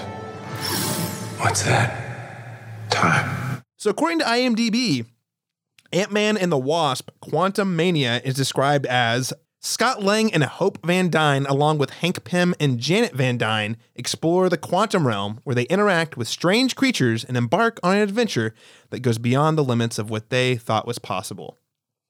That says like nothing. Absolutely nothing. Okay. This film was directed by returning Ant-Man director Peyton Reed. He's one of the few directors who's held on for multiple entries of their series, right? Like the MCU series. Like usually, with the exception of the Russo brothers, I'm pretty sure no director has done more than 2 movies with their specific franchise that they're overseeing. So I think, Peyton Reed, you wouldn't think so. All 3 Ant-Man movies. This was written by Jeff Loveless. It is the 31st film released in the Marvel Cinematic Universe. All right. That's not so bad. So, gentlemen, this is the latest Marvel review. And as with every Marvel review we've done on the show for a couple of years, it's always like, well, the trailers are real good. I didn't think I was going to be interested. The trailer sold me. I saw the movie and it's kind of the range. All right. So that's been the general MCU on this podcast, just so listeners know our relationship with the MCU too. It's a, that was fun, to a, I guess I saw it. Daniel Bokemper, what did you think of Ant-Man and the Wasp: Quantumania? Yeah, unlike Magic Mike's Last Dance, this movie doesn't really like stand on its own without seeing not only the previous Ant-Man 31 films, movies, but let alone 30 movies. Pretty much, like you got to pick, like, and that's what sometimes when I feel going into these Marvels movies is like, well, I hope I watch this random series, or I hope. Plus, you definitely have to see season 1 of Loki for this is the one I'm like, you really need to have seen season 1 of Loki before you watch this movie. Yeah, I had not, so maybe that's why I felt a little wibbly wobbly going into it, because like it. There are moments, not spoilers, but like the opening sequence of this film. Well, not the opening sequence, but like when we get to Scott and Ant-Man, he's like going on and making jokes. He's like just released a book, and like all of the jokes that he makes rely on something that has happened in another movie or that has happened in something else. And like, they're not really funny without that, knowing it. Like, and that's kind of the weirdness with me, is like it kind of lacks. It kind of starts to drop the, like, oh, we have to be relying on the other films a little bit, but there's like a 20-minute stretch where it feels very, very, very parasitic in that way, which is kind of all of them now. Like, it's starting to feel that way. So I can't really hold this against Quantumania, but I think it does give us, like, when we do get into the quantum realm, which is quick, we don't have to wait for it very long. You get some pretty unique looking creatures. I like the like amoebas and the protozoas and the whatever they are, these weird like cellular organisms that you get. I think they look quite a bit different, and they're like different, but they're like oddly like familiar in that they're, like these weird cellular organisms. And so I think that's kind of nice. But then you start to get the things that kind of just like, it's hard to tell between this and the creatures you see in Guardians of the Galaxy or any of the Avengers movies. They start to kind of just homogenize a little bit. And then we start getting like things that just look almost frame for frame like other movies, not even Marvel movies. Like there is a sequence that just looks like it was taken straight from Star Wars Episode 2, Attack of the Clones, like shot for shot. Oh, it's funny you say that, because I was thinking you were going to say Star Wars Episode 4, A New Hope, because there's definitely some very strong Cantina energy in a very lengthy part of this movie. You are absolutely right. By the way, in my opinion, that's a feature, not a bug. But. No, and there are things that are homages, and there are things that work and can kind of meld and adopt that energy and make them their own. But there's a lot of just what feels like redundancy in this movie. And at the same time, I would say that like Jonathan Majors and we'll talk about him in a little bit more detail, but he is definitely worthy of playing the big bad and a very important character. But I think that maybe we're getting so obsessed with like, oh, this is like, because I'm just reading so much that it's like, this is the next Thanos, this is the next big thing, this is the next big thing, that we're like grossly overexposing this character. And I think what like Thanos was kind of good with is that you didn't really, I mean, I know he appeared in some capacity in like the Guardians movies and things like that, but like he really didn't see him, and you didn't see Josh Brolin's Thanos anyway until the Avengers, and like that I think gave him a little bit more power. I worry that we're gonna get so much Kang moving forward that by the time we get to the 2025 like Kang Avengers movie or whenever it comes out, Kang Dynasty, it's not gonna, like, we're gonna be kind of bored already with the character. And I think it's like there's this obsession with like trying to be like, I don't know, just trying to recapture that Avenger strength. And this feels like it's like a teaser for something else. And it is ultimately, and that's what they start to feel like. And I think that just takes away from the individual impact of, at the individual films, I should say. I think it could have been stronger if it didn't have that crux working against it. But there were parts that were fun and magical to some extent. But then there were just others, like, I'm like, how many of these Marvel movies is going to have a massive like running sequence where there's like, 60 or 70 or 100 like soldiers or whatever they are, or warriors that are like running at something, and like that's just in every film now. And I'm like, it's getting boring. It really is getting boring, and I don't know how long we can deny that seeing the same thing over and over and over again is not boring. So I don't know. I'm pretty harsh on it, but again, it had moments of wonder and whimsy. It's just, for the most part, it just felt very redundant, and it felt like it didn't particularly care about itself. It was more setting itself up for the next movie, something more important, and that hurts. That just feels like a kind of a damn shame, for lack of a better term. What's most surprising to me, I shouldn't say surprising, most disappointing to me is the Ant-Man movies. I don't think they're not my favorites, but I will say they do have the unique distinction of having more comedy bits than the other MCU movies that are like, feel like comedy, not like the snarky MCU comedy. Yeah. And Quantumania totally ditches it. Like it's not like the jokes you said are all self-referential. It really doesn't have any of those like really clever comedy bits that made the first two really more memorable. So that was pretty disappointing. Yeah. I'm showing my hand a little bit. LaRon Chapman, what did you think of Ant-Man and the Wasp at Quantumania? Yeah. I feel like Jonathan Majors can do no wrong for me. He's gonna have an exceptional year this year with Creed 3 coming out, like and 2 weeks. And what's the one that just played at Sundance that everyone keeps talking about? He's a wrestler. You know the one. Something Dreams. Something Dreams. Yeah. Is he a pro wrestler? He's a pro. It's a very gritty. Looks kind of like the wrestler vibes, but like but yeah.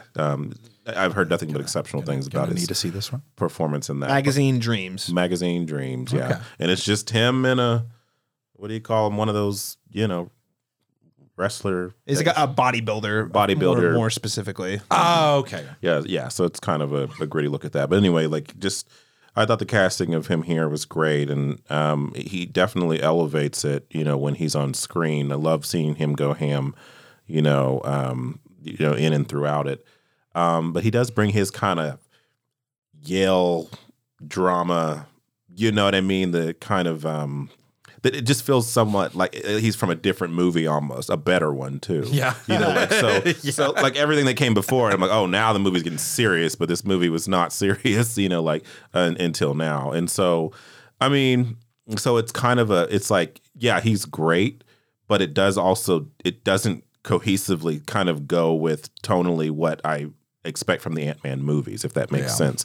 I do think visually, normally I'm bored by the visual effects in these movies as of late, just because they all look the same to me, and I'm like, everything is. They don't even look good half the time. They look like they were the VFX came out on the deadline, Yeah, and so here So here I was surprised by some of the sequences where I was like visually, I was like, oh, there's some distinction here. There's some pops of visual innovation here and creativity with, like you said, some of the characters and some of the life form and organisms there. So I did appreciate that. I do think it looks better than a lot of some of the more recent ones that have come out as of late.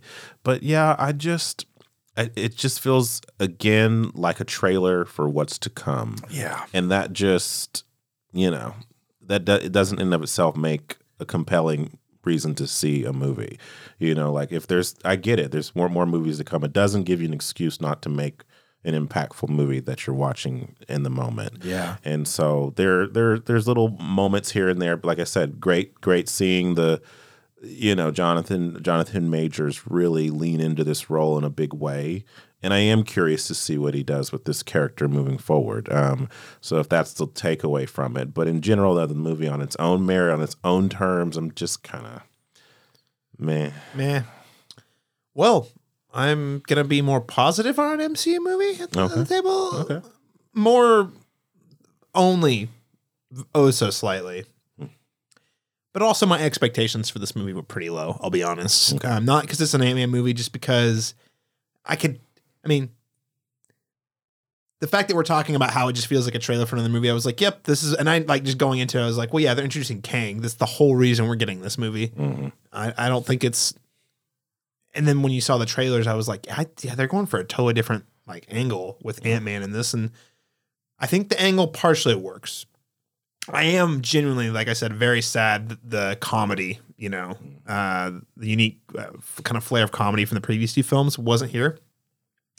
I do really enjoy the sort of like whimsical family adventure, Swiss Family Robinson stranded sort of thing is going on here. I also found it very weird how similar visually it looked to Strange World, which came out last year as a Disney animated film. Both Live films, action Strange World. Yeah, I mean, I leaned over my fiance think about that. Yeah. But there's a lot of similarity. Now, obviously, the story is a lot different and whatnot, but there were times when I was like, shared assets, maybe. Visually, there's a lot more in common than you would expect, and also they're both sort of like the family movies where there's dad, daughter, dad, son issues, and again, I think Strange World was a superior film, if I'm being honest, but there's a lot of that. I enjoyed the family dynamic. It did come at the cost of Ant-Man. I don't feel like I actually learned anything about Ant-Man in this movie whatsoever. I don't think his character really learned anything. I don't think he grew. Like even almost the movie ends on a really weird joke. He grew a couple times. He grew. A few times. Man, a few times. Yeah, but I just didn't. The character did not progress. Is that the line in the last line of his book too? A wise writer once told me that, I can't remember what it was, but something about growing. It was a very cliched line that keeps getting played out. But yes, they played it in this. They point back to it several times in the movie. I thought MODOK was funny mostly. Some people I've read, some people really didn't like it. I thought it was mostly. I thought funny. that was about as good a translation of MODOK we were going to get to live action. And they found a way to tie it in really cleverly with the first two Ant-Man movies. I won't spoil what it is if you don't know, but I was like, oh, cool. That's a neat way to tie in something that's not canonical from the comics. So it was a kind of a nice surprise for those who are familiar with the character, but it's not like such a big deal that you feel like they're changing anything meaningful, So I thought that was a nice touch. So those things are positive. And I'll just say I'm with you. Jonathan Majors, I don't want to reiterate too much what's been said, but this guy in my book can do no wrong. If you're listening to this and you have not seen The Last Black Man in San Francisco, go watch that movie. Don't go watch it. That was our introduction to him, I think, really. That was his breakout. Okay, and that was how he got this gig, too. Mm-hmm. Like, they said that basically Kevin Feige had seen him in that movie and told the casting director to reach out to him.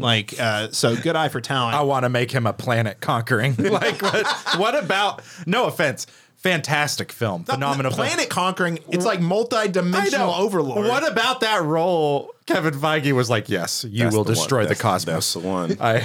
That's the guy. Got to follow up Josh Brolin somehow. So, but I mean, listen, he brings so much to what it could have been a boring character. That I will give it to Marvel.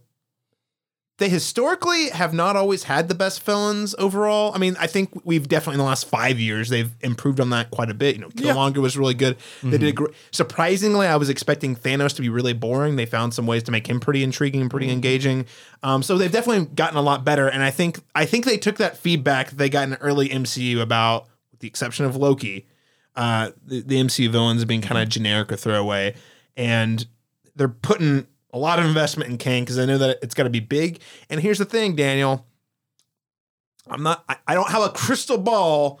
I don't know where else Jonathan Majors is going to pop up other than Loki season 2.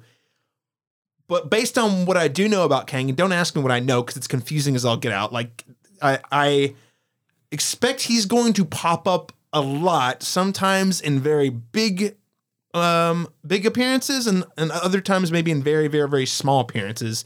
Some version of Kang will probably show up in most upcoming projects. So people might get tired of him. Yeah.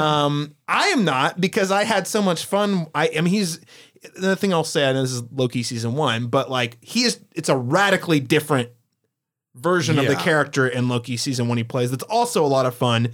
Different than the fun in this movie, he's the conqueror, you know, he's this evil, like he has no remorse, doesn't care about life. And the one in Loki is just kind of like a cartoon character, and he does both of them super well. Yeah. So I'm excited for what he's going to do, and I think it does. I mean, his performance brings this whole movie up a letter grade for me, at least. And he's carrying a lot of the weight. It is kind of funny though, because they go out of their way to be like, guys, did you know this movie's setting up the next big bad guy? We're going to talk about how big this guy is for half the movie before. You don't want to see this guy. He's a mess. Oh gosh, he's awful. He's the worst. He can be very persuasive, you know. And then finally, when he shows up, he does deliver. But there was a good half the movie I was like, can we just stop talking about him? That's what I mean. Yeah, the overexposure, and that's why, like you mentioned MODOK. I almost feel like that could have been. He could have, to some extent. He's also the butt of the few jokes that this film has. I feel like he could have done more. Not to say that Jonathan Majors nor Kang shouldn't have been in this film whatsoever. They should have been in some capacity, and even a pretty important capacity. But like, I just feel like we're getting a tad too much, and knowing that it's going to be like 2.5 years before the oh no, don't worry, we'll see him before then. That's what I mean, and that's we'll what see him a lot before. We will, and I agree with you, Caleb. I would be baffled how people don't get just like tired of him.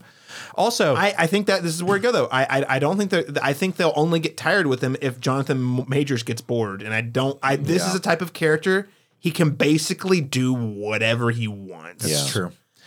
So I mean, did you guys stick, no spoilers, but did you guys stick a right? You saw both of the stingers? Mm-hmm. Oh, There Daniel. were two. Just the one. You always stay to the very end, man. I can't. Tell me later. Okay, I'll tell you later. Okay. But I'm just saying, like, which one was the first? I saw the first one, Singer. We're gonna talk about it off mic. The first one's where we see a lot of Kang. I'll just leave it there. You see a lot of Kang in the first one. Yeah. So anyway, I'm just saying I'm in it. I'm glad he's here. I think he delivers. It is just unfortunate that like this movie really just feels like a vehicle for Kang. It is not really that great of an Ant-Man movie. I like the family aspects, but like I don't feel like the family actually progresses much by the end, differently than they were from the beginning. Yeah. It really is like all about the lore. And here's the last thing I'll say. And I think I'm going to pivot. This is going to tie really well. And I want to ask you guys about the state of the MCU. So overall, I like this movie. I went in with very low expectations, knowing exactly what this is, and it delivered on what I thought it was going to be. I don't think what it is really that. It's not really doing the characters other than Kang very much, service, but it is what it is. And I thought it delivered a good version of that. And I had fun. So it's solid. Not the best, not the worst, just okay. I miss the humor. That said, though, Daniel, you've already alluded to this. I do not think you can watch this movie without having seen Loki season 1. Yeah. And I will tell you, I haven't either. So it's I mean, it'll be less confusing. And I will also say after watching this, I went back and watched the scenes that he appears in, which are actually, by the way, spoiler, it's only the last episode. It's like the very last half of the last episode. But without being too specific, he basically explains, here's Kang, here's the premise for the character of Kang. Here's what we do. Here's why it's happening. And and that's pretty intriguing. And it definitely makes the build up in this movie make a little more sense, because you're like, oh, okay, this is the guy they were talking about in that show, and we understand why he's a big deal already because they've laid that out. But if you didn't see that, it just feels like they're yanking you around, like, oh, this guy's gonna be a big deal. Mm-hmm. So, yeah. With that said, though, that's a whole TV show. Sure. On top of 2 other Ant-Man movies, on top of 4 other Avengers movies. Like, I just... Who has the time? I haven't been able to keep up with all the MCU shows, and there's just, it's not because they're not good. Some of them are not good, but I haven't finished Ms. Marvel, which I've heard is very good. And I didn't finish, it was the Hawkeye show, which I also heard was very good. The thing is, it's like, you know what else is good? Succession, House of the Dragon, Last of Us, not MCU stuff. Yeah. It just seems like they're asking for so much of our time. Yeah. And they're not delivering, returns, and they're not delivering when we come, like, we're showing up for these movies. Like, we're showing up for Ant-Man, we're showing up for, Wakanda, we're showing up for all these different, you know what I mean? Like, we're this new phase, and it's like, but it's really not servicing, you know what I mean? Like, it's the enthusiasm that is really dwindling over time, and I don't feel like they've figured out yet what, to incorporate that same urgency that I think we felt with the earlier iterations of these movies. I just think that this phase, I don't see the, you know what I mean? Like, I don't have this compelling, like, oh, it's all building to something great. I just feel like I just spent 2.5 hours watching something that was just kind of mid. So, and that's kind of being with each one, even though I've liked some of, like, I liked Wakanda Forever, the new one, more than some people, but even still, I'm still getting this, like, it's missing a very crucial ingredient that was in the other films. And I think like the urgency. It's the urgency. It just, I don't feel like the like every time I see a trailer, I'm like, oh, I got to see what happened next because of the last movie. I'm just like, this is a slow buildup, guys. Like, where are we going? And it almost feels like they don't know, so.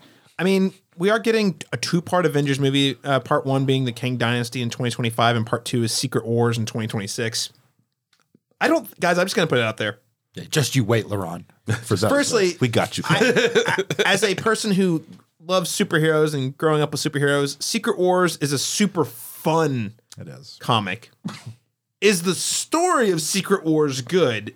No, it's not. It's notoriously bad. So that's a very bizarre choice, but you'll get to see superheroes fight, variations of superheroes fight each other. So yay. I just have one question. How many Kang pop figurines do you think we're going to get? Oh, so many. Like, there's already got to be at least 5. Oh, so I can't. Well, I guess my point is I have a hard time. I can feel the fatigue. I mean, Lauren, you and I and Daniel, yeah, we've all, I feel like we've been pretty vocal about our fatigue for a while. Yeah. Especially in the last phase post Infinity War. But like, I'm hearing people who are generally really into this stuff, like more than me, are like starting to be like, I mean, I went and saw it. It was all right. Sure. I don't know where it's going. I think that's the other thing is with that first, especially phase 1 and by extension, that whole first saga, it starts with the Infinity Stones. You get the Avengers, you build up to the Avengers, the first 5 movies. And once you get to the Avengers, it's like, oh, Thanos is at the end of the road. So that inevitably you're building up to some sort of confrontation, and then you kind of pick up that it's the Infinity Gems that kind of tie the thread together, right?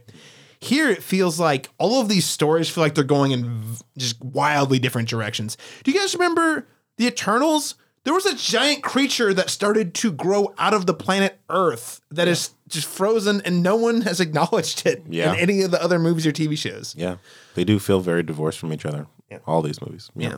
So, I mean, sorry, this Daniel. Whole phase is out of control. I just want to take you like, how long do you think they can keep this up? I mean, when each film stops making double the money it took to make, they might start to course correct in a meaningful way. But until then, probably not. I think realistically, though, and we've had this conversation across multiple runs, and I feel like I would say within the next decade. I feel like post what we know, which is another 2-part Avengers. I don't think there's any way that I don't think they can if they make. I'm assuming they're going to make it to Secret Wars, but I don't even know where you go after you do that storyline anyway.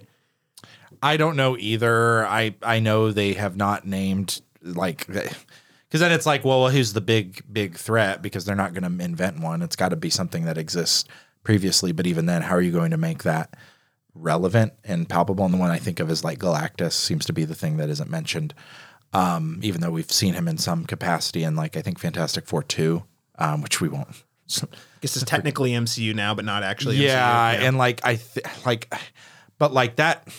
Look, you can only have so many biggest and best moments. And I suspect that maybe between Infinity and War and Endgame, that was it. And I think everything we see now is just, I mentioned how even this film feels imitative in not a good way. And so in homage, when you mentioned the Cantina thing, I'm like, oh, that's actually like a pleasant homage. And I'm here for it.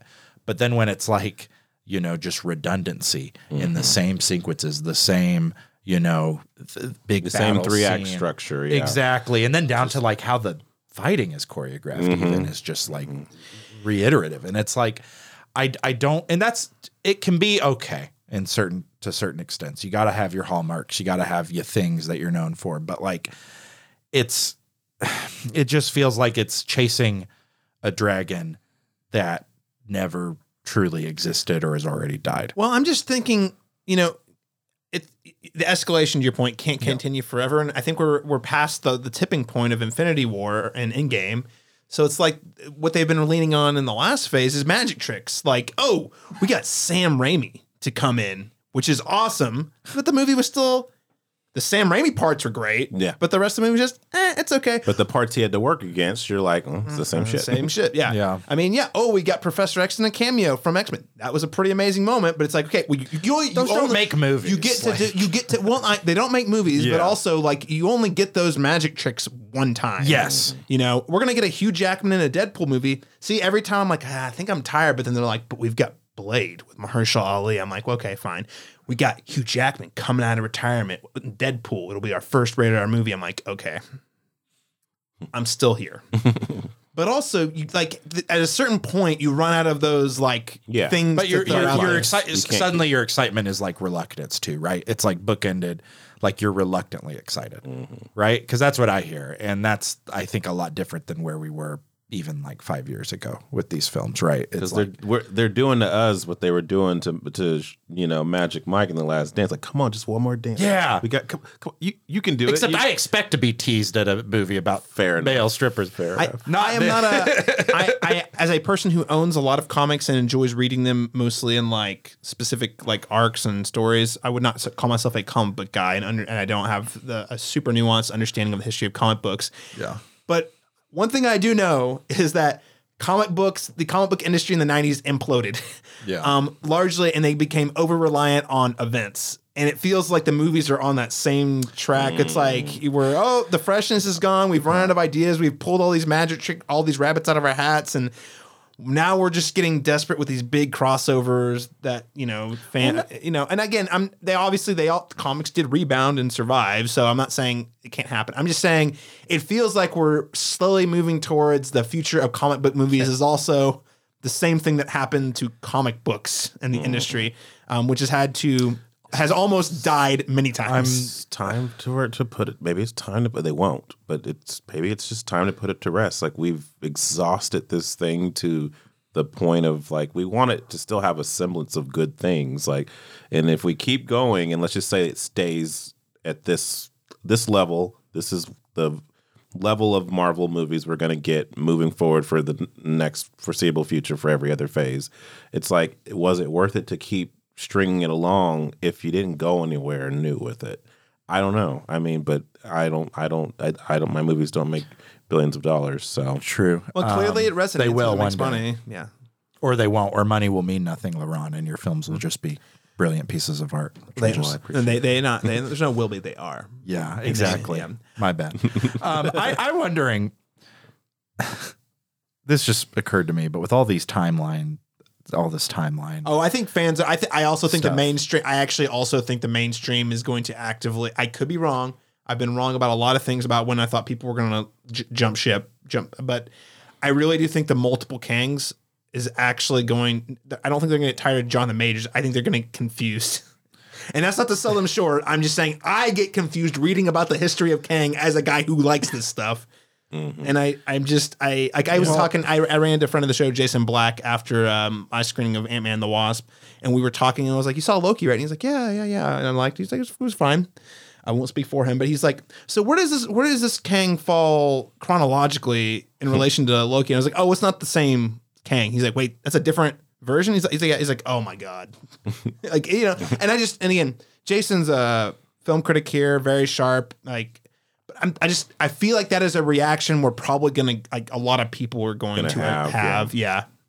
If you're not like inherently into really in the weeds comic book lore sort of thing. So are people going to be like super? I feel like within the next 5 years, they're going to find a roundabout way to get Robert Downey Jr. back to just. Oh, no. He's like coming back. No, that's what I'm telling you, dude. Secret Wars, Hugh Jackman's there, Tobey Maguire's there, Robert Downey Jr. Mark my words in this podcast. When that movie comes out, that's what I'm saying. They're going to play all the cards with all the casting, because the whole premise is that you're bringing all these characters together to fight each other.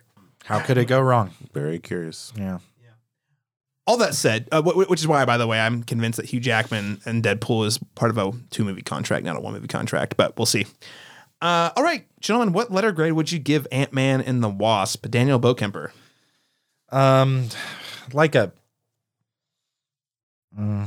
I want to change my grade a little bit on the spot, but no, I'll stick with it. I think it's a C for just checking the boxes. Like, if you kind of like Marvel movies, you'll selling it really well. It has good things to look at. It's C for like, but it's like very, I don't know. It doesn't feel like much. I think Laurent said it best. It just feels like a teaser for something that isn't.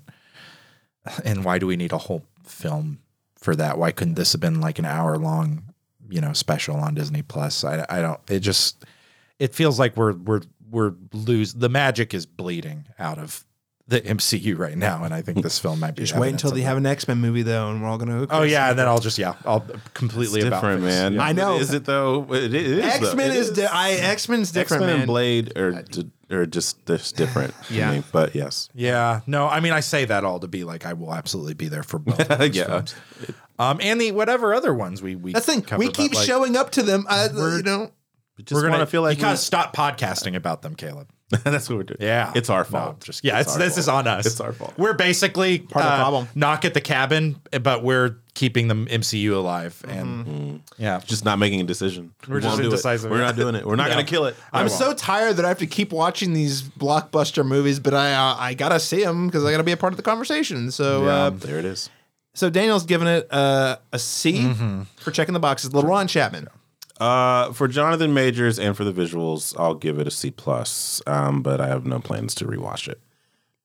Yep, that's where I'm at. C+ on the money. And I think I liked it a little more than you guys, but I can't in good conscience give this a B because I think a B would mean that like there are certain things about it that are somewhat exceptional. Jonathan Majors is pretty exceptional, but I do think like the script otherwise is pretty meh. Yeah. And again, it doesn't have what you would expect from an Ant-Man movie based on the first 2 movies, and I do think that is a huge loss to Ant-Man. Shout out to the sequence where he morphs into multiple ants. That was great. That was a really cool scene. But that's what I'm saying. That's where I was like, visually, this is interesting and it's different from something I've seen them do. Well, they're getting into the weird, trippy sci-fi like ideas, and I'm like, yeah, let's do that. Like, lean into that stuff a lot more. I'm down. That's when you hire Christopher Nolan finally to come in here and you make a trippy sci-fi MC movie. It's only a matter of time. Christopher Nolan's Deadpool 4.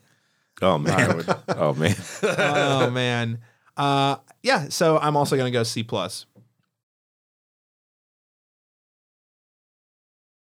All right, gentlemen. Well, thank you so much for joining us to talk about the winter of 2023. It's been a pleasure. So again, listeners, you have our thoughts on Knock at the Cabin, Magic Mike's Last Dance, and Ant-Man Quantumania, a threesome of movies that I was initially like, this might be a pretty good winter.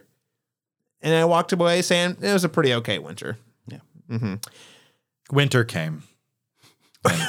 Winter did come. Ned Stark was right. Yeah, he was. It was there. It is what it is.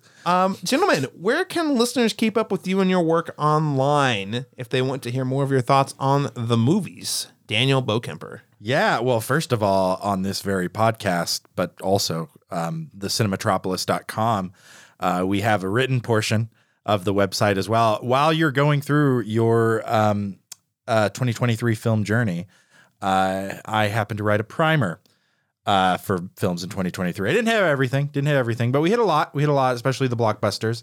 You also wrote that before Sundance happened. I did. I know. It's tough though. It's tough though because you want to rewrite it. Well, when it comes to like the non-studio movies, it is really hard to know what's going to be a big hit in like the fall, for example. Yeah, but the big blockbusters that people will be talking about, some of the other ones that may be sleeper hits, you'll find on there.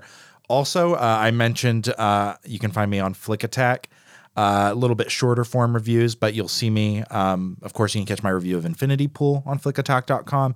But also, my Knock at the Cabin review is up there as well. So if you want more of my thoughts on that, finally, I would push people more beyond these places.